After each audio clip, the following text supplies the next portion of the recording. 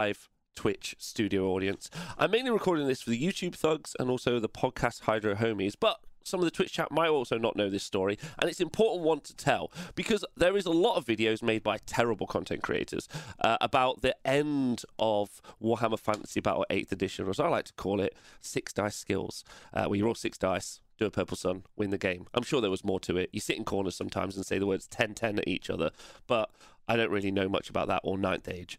However, important points to note is when the old world ended, because Games Workshop closed it down because they didn't support the game and so it didn't make any money. But really, none of that's true. It's because Alan Merritt lost a game of Warhammer Fantasy Battle and also a court case, so he had to kind of burn it all down and then make something that they could IP protect. Is the real story.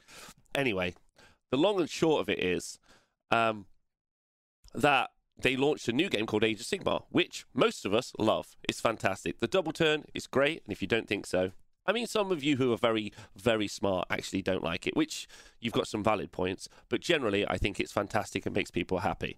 Now, at the start of that, they released the game with loads of weird rules, but also, importantly, great and fun and interactive rules, mainly. But there were some issues. There weren't really any battle plans to play as such, and most importantly, there were no points. Some of you might not know the beginning of this tale and how important it is. And in steps... And in enters Mo, the father of Age of Sigmar. And this is a true tale. This is a tale maybe being told eloquently, or maybe not eloquently, but long-toothed. In steps Mo, and he creates something called MoComp. Now, I love naming something after yourself. It's excellent. I didn't dare call the 20EO system or the differential system RobComp. That was too far.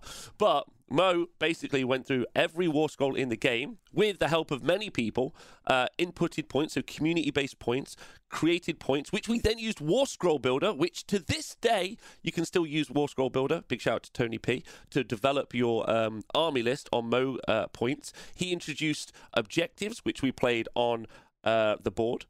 Which we went and claimed, which I think he took from War Machine and Hordes, I'm not sure.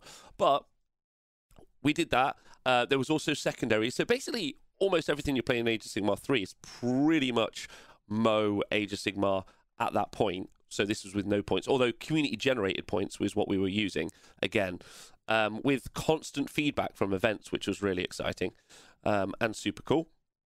So important were those points, and so enlivened had he made the game that Games Workshop, first, the South Coast GT stole the points, maybe borrowed the points. We'll say borrowed, will be nice. Times them by 10 and did South Coast GT comp for a big event, which was won by a moron. And then Games Workshop stole those points and times them by 10. So it was like 1.5 points for 10 dudes, and then South Coast GT was like 100 and it was like 15 or something, and then in Games Workshop points it was 150 basically.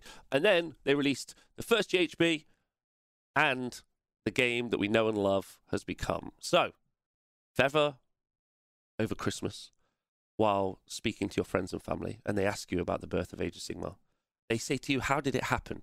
Who was there?" Like, it's kind of, what's really interesting is, it actually is kind of followed on with the narrative of Age of Sigmar itself. When Age of Sigmar was first released, most of the books were about the founding of like the world. It was the Age of Myth. They've moved on from that now. In 2nd and 3rd edition, the Age of Myth is less referenced, and it's just a bygone age where they don't really talk about it at all. But the first initial narrative books were all to do with the Age of Myth, and they were very like, the gods are real and they're in here. Now, in the current iterations of the books, they're very kind of in the background, and they refer to them the Age of Myth. So really, for competitive Age of Sigmar, Mo is our Age of Myth god, effectively. And that is the tale you should tell at Christmas. You should tell to your friends and your family. You should tell to your local Age of Sigmar community, because some new people might not know and recognize the power and strength that is Mo. And I want to wish you all a Moe Christmas.